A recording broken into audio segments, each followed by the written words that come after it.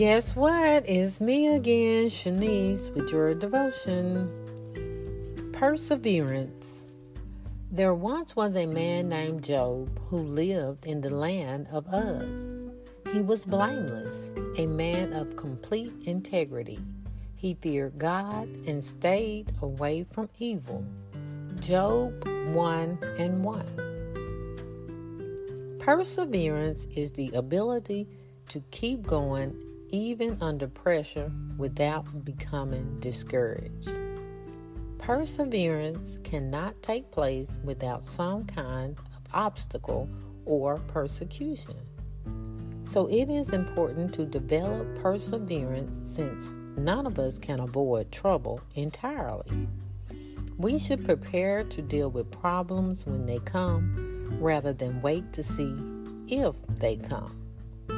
Job is often remembered for his patience, but perseverance might be a more accurate description of Job's character. His devotion to God lasted through the loss of his possessions, the loss of his children, and the loss of his health.